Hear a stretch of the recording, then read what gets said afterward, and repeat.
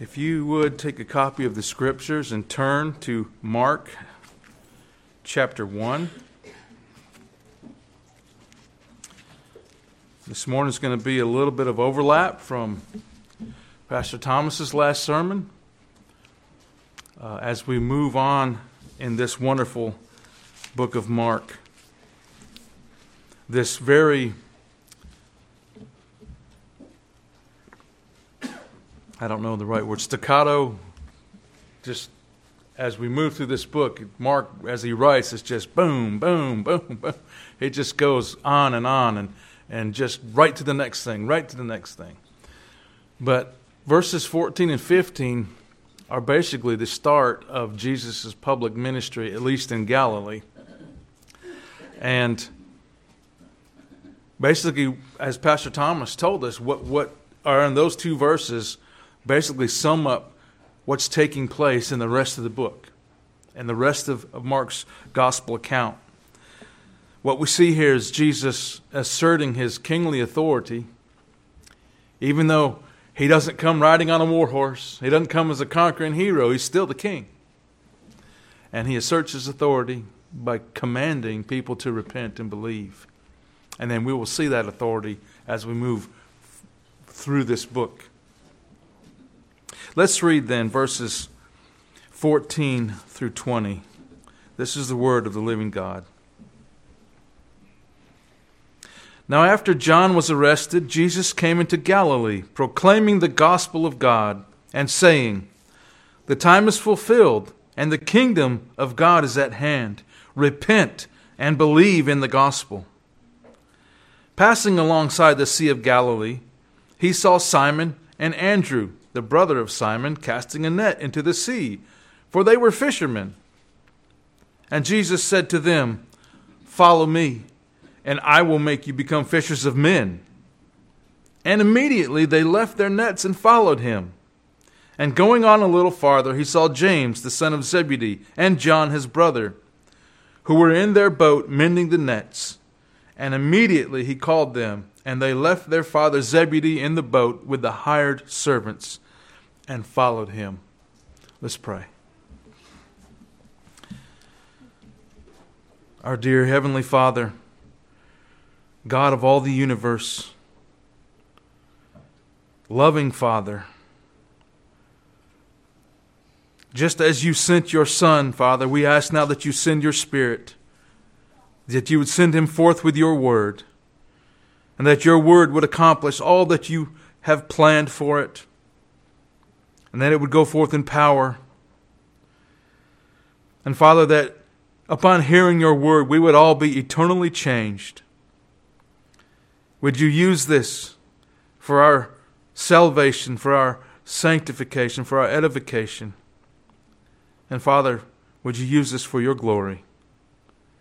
I pray in Christ's name. Amen. Well, in his gospel account, Mark very quickly yet succinctly introduces Jesus by way of John the Baptizer. He records for us Jesus' preparation for his earthly ministry through his baptism and his subsequent wilderness temptations. Now, Mark doesn't give us a lot of details about what took place in the wilderness, as the other gospel writers do. But Mark wrote this assuming that his readers would know Jesus was victorious in the wilderness. Mark doesn't even pick up the life of Christ immediately following the wilderness ordeal, but rather picks up the events after John the Baptizer is arrested. This fulfills John the Baptizer's prophecy when he says that he must become less so that Jesus can become more. In other words, John is removed from the picture so that the entire focus now is on Christ, the Messiah. It is my hope and prayer that we will all have a life-altering encounter with King Jesus today. I pray that we will see from this passage that Jesus is indeed King and Savior, that we will all be given penitent hearts and minds, and that our faith will grow exponentially.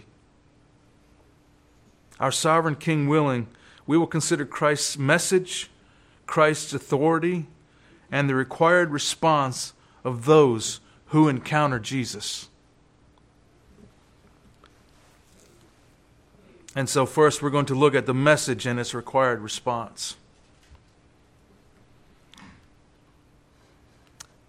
What is the gospel or the good news of God? Now here at Emmanuel Baptist Church, I know every one of you can very well articulate that, right? Because you hear it often. What is the gospel or the good news of God? What was Jesus preaching? Well, it wasn't some mushy, feel-good, I want you to be proud of yourself sermon. No, it wasn't. First, he was preaching the fulfilled time or the fullness of time. That's the first part of his gospel message. The Greek word translated here as time is kairos, as opposed to chronos. R.C. Sproul explains the difference between these two words. He writes, "We do not have corresponding distinctions in the English language for chronos and kairos. The closest English words are these, historical and historic. Everything that takes place in space and time is historical, but not everything is historic. We reserve the word historic for events of great significance. For something to be considered historic, it has to be so important, so momentous, that it shapes history." End quote. The word in this passage is kairos, not chronos. There have been many historic events on this planet, have there not? The flood, the Exodus, the rise and fall of great empires, wars, natural disasters, and the like. All these are historical events, and some are set apart as historic. Remember, well, I'm not going to ask you if you remember, probably nobody here was there to remember FDR's words when the Japan attacked Pearl Harbor. He said, "This day will live on in infamy." It was a historic event. It changed the course of our nation, did it not? A lot of you may remember 9/11. Not everyone. But a lot of you may remember 9/11. That was an historic event. It changed the course of our nation.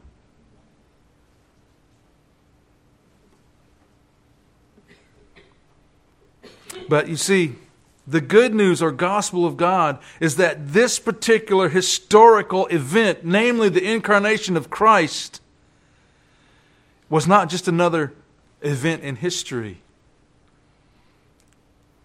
It was the event in history. It was the most important historic event in the universe. Hear what the Apostle John describes it. "In the beginning was the Word, and the Word was with God, and the Word was God." That sets the tone for what he's going to say. "And the Word became flesh and dwelt among us. And we have seen His glory, glory as of the only Son of the Father, full of grace and truth." Did you hear what John said happened? The Word was God. God became flesh and dwelt among us. There's no other event in the history of this world more important than that. Because without that event, we don't have the cross.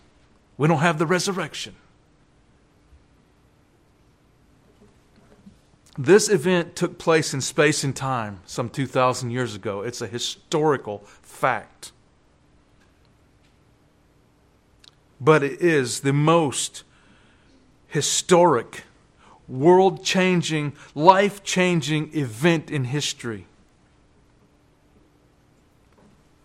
Second, the good news of God is that the kingdom of God is here. Why? Because the King is here. Now, I realize this is a already and not yet argument. The King came, and the kingdom is here. And the kingdom will be consummated at the second coming of Christ. All throughout the Old Testament, God had been giving progressively revealing promises about the seed of the woman that was first promised in Genesis chapter 3. This promised seed, through the lineage of Abraham, would be a blessing to all the nations. This promised seed, through the lineage of David, would forever be seated on David's throne. But this seed would be more than just a king. He would be Yahweh's suffering servant. Through the prophet Isaiah, his mission was further revealed. The prophet writes, "Surely he has borne our griefs and carried our sorrows. Yet we esteemed him stricken, smitten by God, and afflicted. But he was pierced for our transgressions. He was crushed for our iniquities. Upon him was the chastisement that brought us peace. And with his wounds we are healed." And so, the king was coming to inaugurate his reign. But it was not to be a physical battle. It was not by physical might. He wasn't coming to conquer Rome so that the Jews could be in charge again. They could have their own nation again. No, this was a spiritual battle. He had come to bind the strong man, which he did, I believe, and you may have a different opinion. I believe he bound the strong man in the wilderness when he defeated him.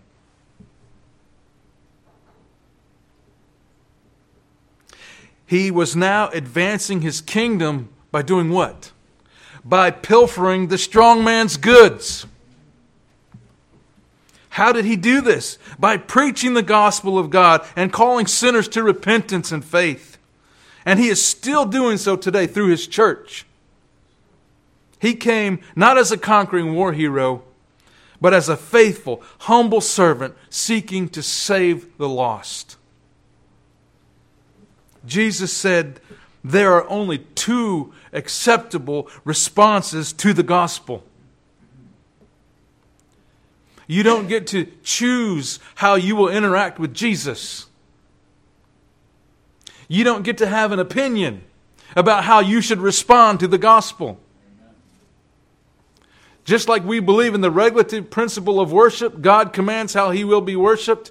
God commands how you will respond to the gospel. And those two ways are repentance and faith. So why is this so important? I mean, why can't we respond any way we want? Once again, Sproul explains. I want you to listen very carefully. This is a rather lengthy quote, but I want you to listen to it. The moment when the king came was a moment of profound crisis. The English word for crisis is a transliteration of the Greek word krisis, which means judgment.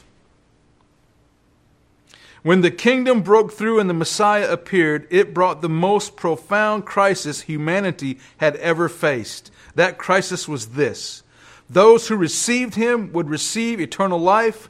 Those who did not would pass into God's judgment. Jesus was saying to the Jews, your crisis is right now. He says the same to everyone in the world today who hears his name. No one can hear the gospel and walk away indifferent. Jesus was saying, in essence, you are not ready for the kingdom. Therefore, repent and believe. Those two actions are absolutely necessary to receive the Savior. End quote. As creator, remember we heard that, what John said? In the beginning was the Word, and the Word was with God, and the Word was God. He goes on to say that nothing was made that wasn't made by Him. As creator, now I know there's a two-kingdom concept. So I'm not going to try to muddle those here. But as Creator, Jesus is King of all the universe.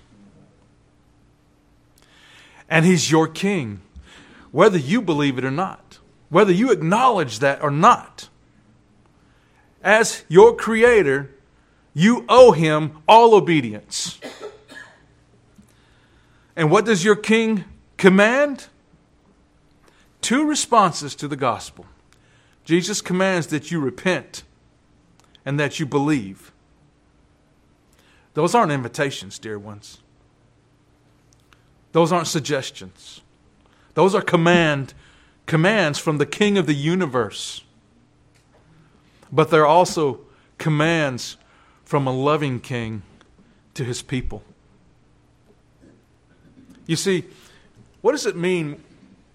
I was thinking about this the other day. You know, we're told that the Bible is sharp and it's like a two-edged sword. What does that mean? What does that really mean? And I had this floating around my head, and if I'm wrong, tell me I'm wrong. But the gospel can either pierce to the heart of God's people or cut off the head of the wicked. The gospel either saves or it condemns. You either respond the way God tells you to respond or you perish. So, just in case you don't understand what these 2 words mean, I'm going to tell you what repentance and faith looks like. What is repentance? Well, a lot of people think it's confessing your sins. And surely that's part of it. Absolutely. If we confess our sins, God is faithful and He will cleanse us from all unrighteousness. We will be forgiven. Yes, confession is part of repentance, but that's only just a part of repentance. You see, repentance is a complete turning around, a complete change of mind, a complete change of heart, a complete change of life. If you are saved, if you are regenerated by the Spirit of the living God, your life will be different. You can't live the same life and claim to be regenerate. Your life must be different. You cannot be like the world around you. You cannot be like the society around you. There must be change, or there's no repentance.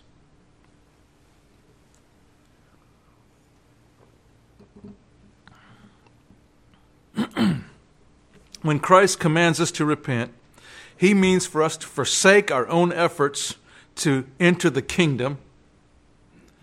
We can't get in by ourselves. We can't force our way in. We can't sneak our way in. We can't jump over the wall and get into the way. Remember Pilgrim's Progress? Met several fellows that came over the wall. And they said, we don't have to go through the gate. What happened to them? They perished.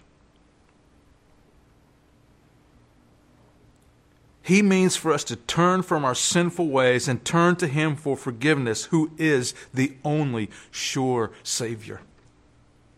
Jesus is the only way. And repentance means turning away from our sin and turning to Christ. It's that simple. And yet it's that hard. As Peter said, well, then who can be saved? And Jesus said, with man it's impossible, but with God all things are possible. And so we must repent. But we must also have faith. Repentance by itself is nothing.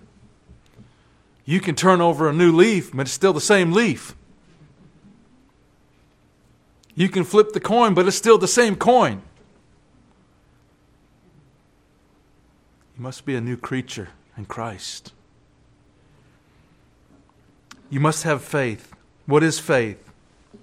Faith is completely trusting in the finished work of Christ on your behalf.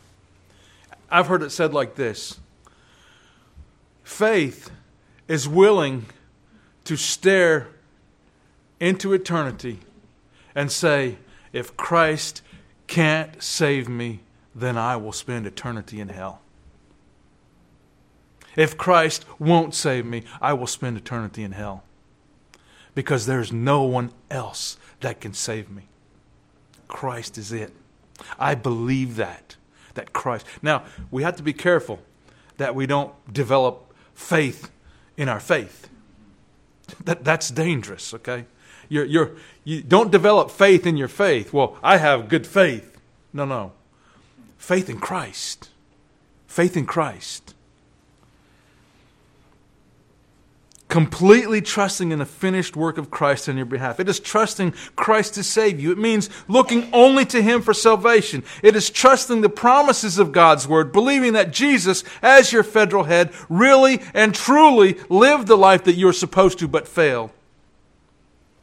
It is believing that Jesus' death on the cross was a substitutionary death as He died in your place. It means believing that God raised Him from the dead 3 days later, and it means that believing that Christ is seated at the right hand of glory and He will return for His bride. That is saving faith. Faith in Christ. There is nothing, dear ones, in the entire universe, nothing in the entire universe more important than for you to respond properly to the gospel. To respond properly to your King. It is not just a matter of life or death. Rather, it is a matter of eternal life or eternal death. If you fail to respond properly, the King will cast you away from His favorable presence in a place called hell, and that will be for all eternity. Now, I know a lot of people don't like hell and brimfire preaching. But hell is just as much a reality as heaven is. And it doesn't go away because you don't like it. And it doesn't go away if you don't believe it. I've said this before, and I'll probably say it many times before I die. Your opinion doesn't matter a lick to God. Your opinion does not change God's reality. Whether you believe or not does not change God's reality. God laughs, He scoffs at unbelievers. We're told several times in the Psalms, right? No. What that means is God's in control. Your opinion doesn't change God. It doesn't change God's reality. And the reality is this, dear ones. If you are not in Christ, if you depart this life not in Christ, as Pastor Tyler preached several weeks ago, you'll die twice. If you're not in Christ, you're born once, but you'll die twice. But if you're in Christ, you're born twice, but you only die once. You see how that works? That's reality. That's God's reality. And the way to avoid that is to repent and believe as Jesus commands.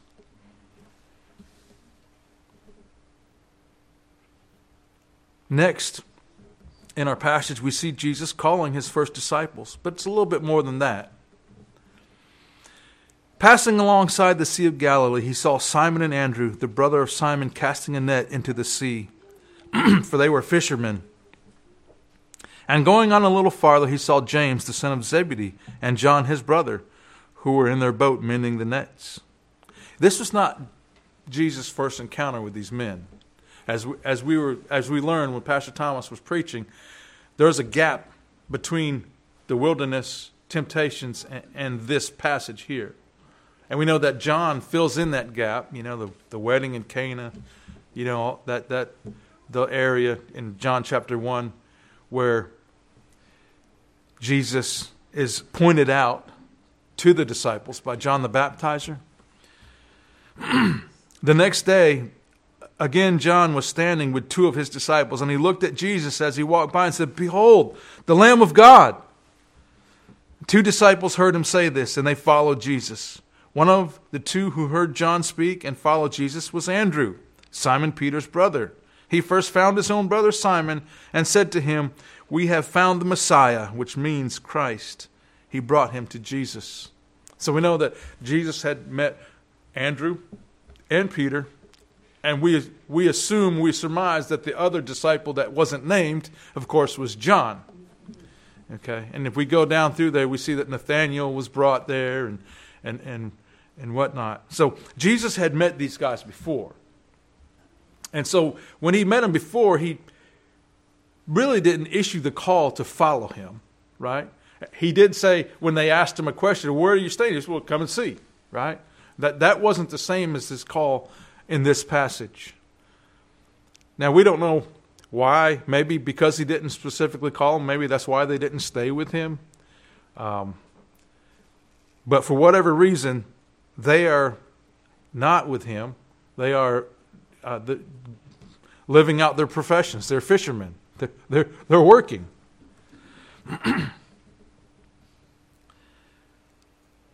But we know that what Mark is going to show us here is that their commitment level is drastically going to change. It's going to be completely different from John chapter 1 to Mark chapter 1 when Jesus issues this call.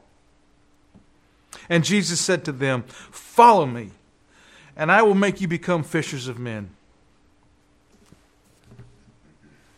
And, you know, I think in our day we like to have a tame Jesus. You know, hey guys, come over here for a minute. Let me talk to you. I don't get the sense of that from this scripture. Jesus simply says, follow me. That doesn't sound like an invitation to me. That sounds like a king commanding his subjects. Follow me, and I will make you fishers of men. 2 simple words, and yet so profound. This simple command meant for these men that they must leave their previous way of life and become totally committed to following Jesus. The command is no different today. Are you a follower of Christ? He wasn't just calling these men that he was going to form into apostles. No, he calls everyone like that. All of his people. Follow me, he says, and I will make you fishers of men. Sinclair Ferguson explains, in principle, the challenge is exactly the same for us. It may not necessarily involve such a dramatic change in our everyday occupations, although that is by no means infrequent. But Christ's call and his kingly reign over our lives does mean that from then on, they are no longer at our own disposal. End quote. That means if you're a Christian, you're to be totally, 100% committed to Christ 100% of the time. You need to be willing to forsake everything for Christ.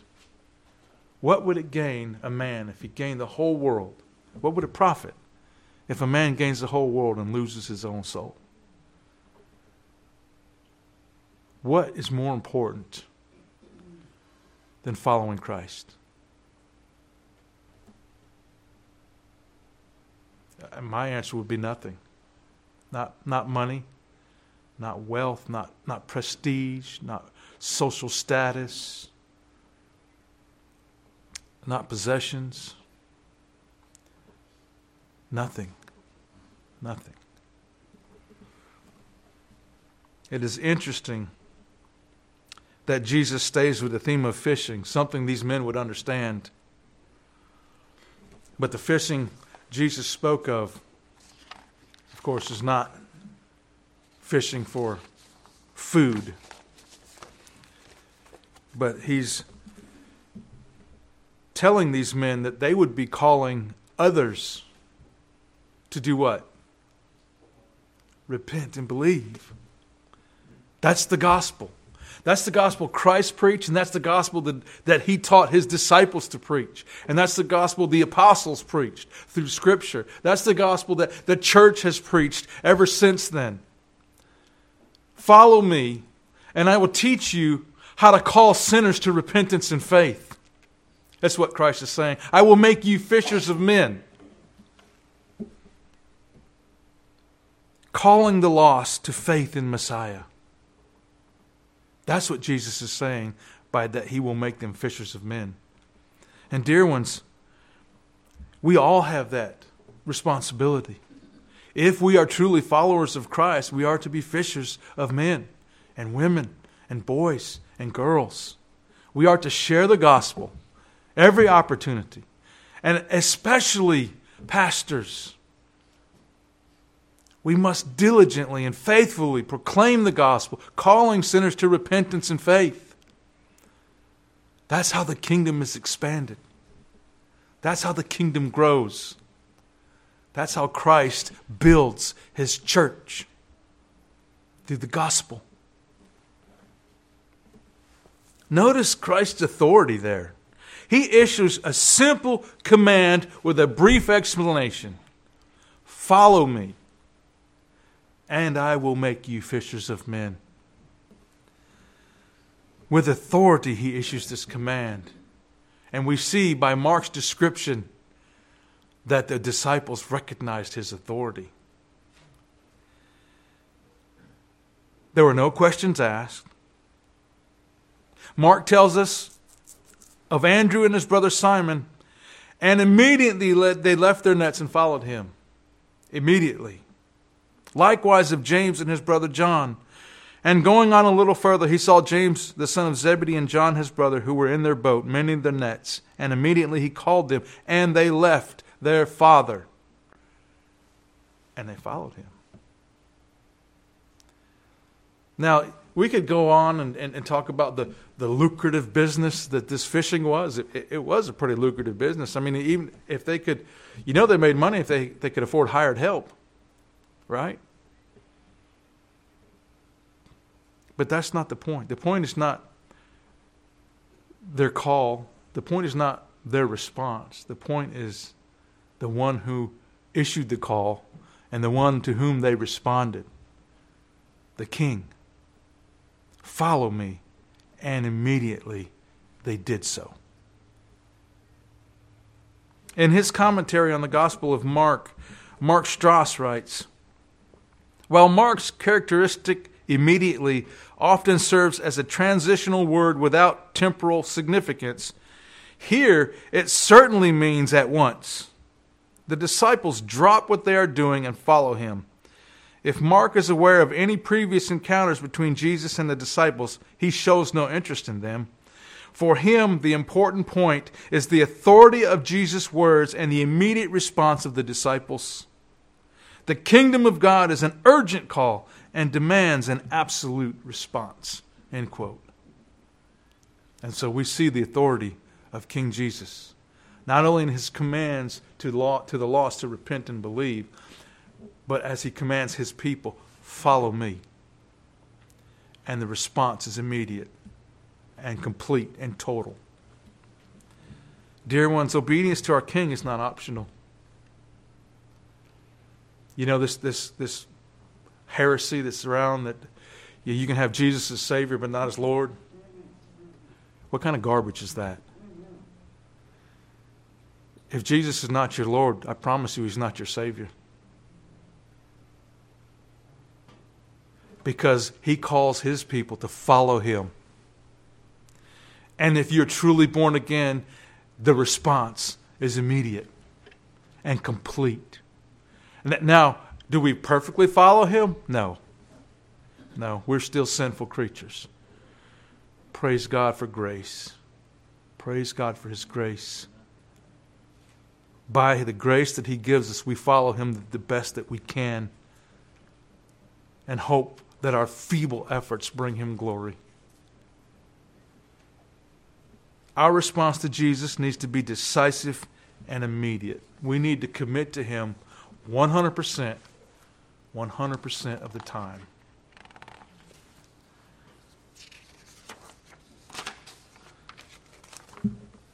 But Jesus is not just here now calling people to be his disciples. That's not the full context of what's taking place here. He's doing something much more. What is it, you might ask? Well, I think the Apostle Paul will later explain the significance of this when he writes to the church in Ephesus. So then,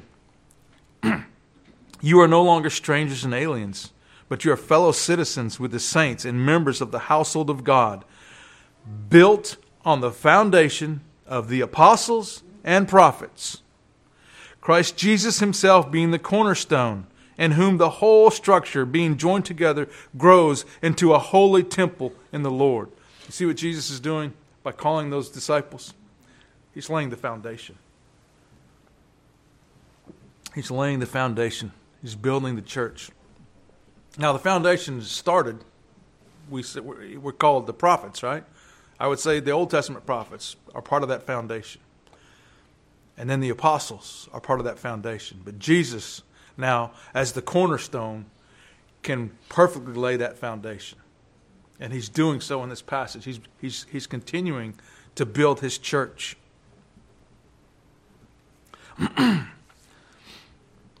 Jesus, then, is not just the king. He's not just the teacher. He's the master architect. He's the master builder. And he's masterfully building his church. And dear ones, you and I are part of that. We are built on that foundation. If you are a member of God's church, a true believer, you are a building stone that's been put into this temple of the living God. It's what Peter describes as a building not made with hands. A temple to the living God. The prophet Isaiah prophesied about Messiah being the cornerstone, right? Therefore, thus says the Lord God, behold, I am the one who has laid a foundation in Zion, a stone, a tested stone, a precious cornerstone of a sure foundation. The New Testament writers explain who this cornerstone is. In Acts chapter 4, verse 11, we read, this Jesus is the stone that was rejected by you, the builders, which has become the cornerstone.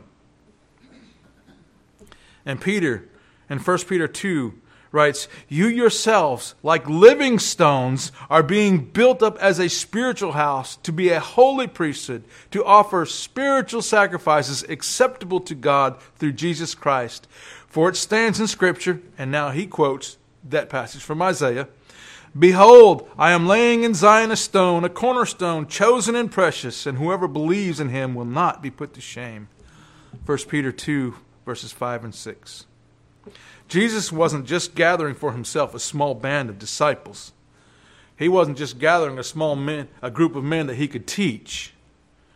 He was building his church. And of course, he was grooming these small bands of men to be apostles, to be part of that foundation that the church is built on.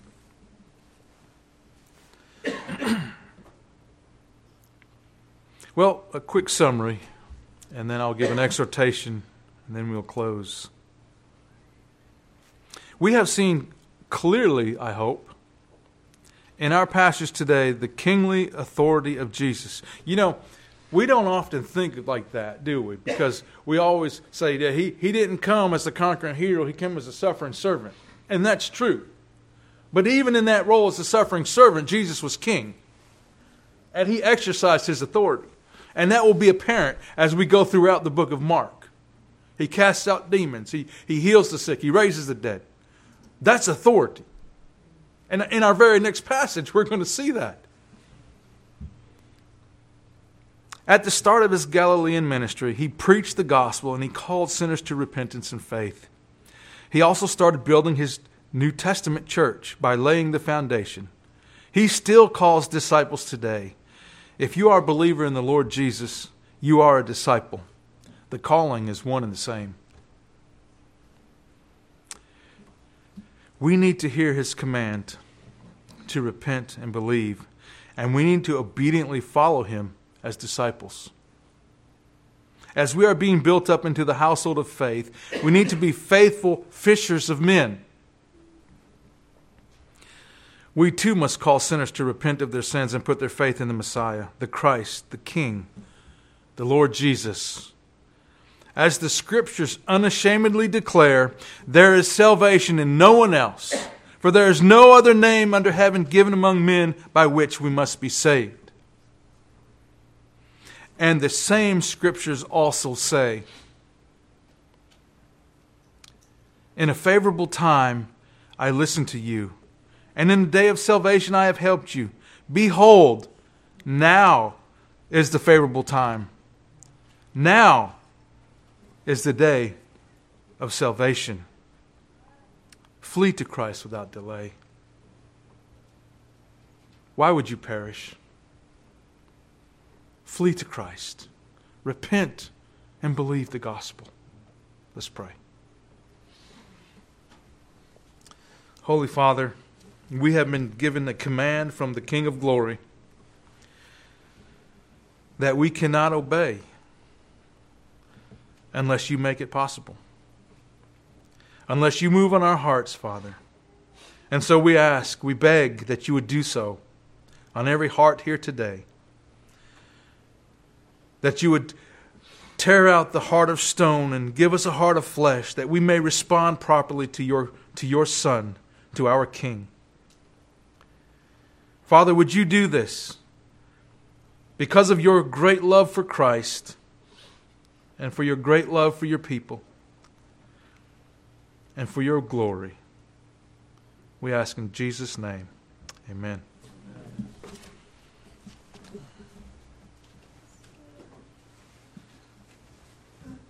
If you'd stand and we'll sing together hymn number 343. 343.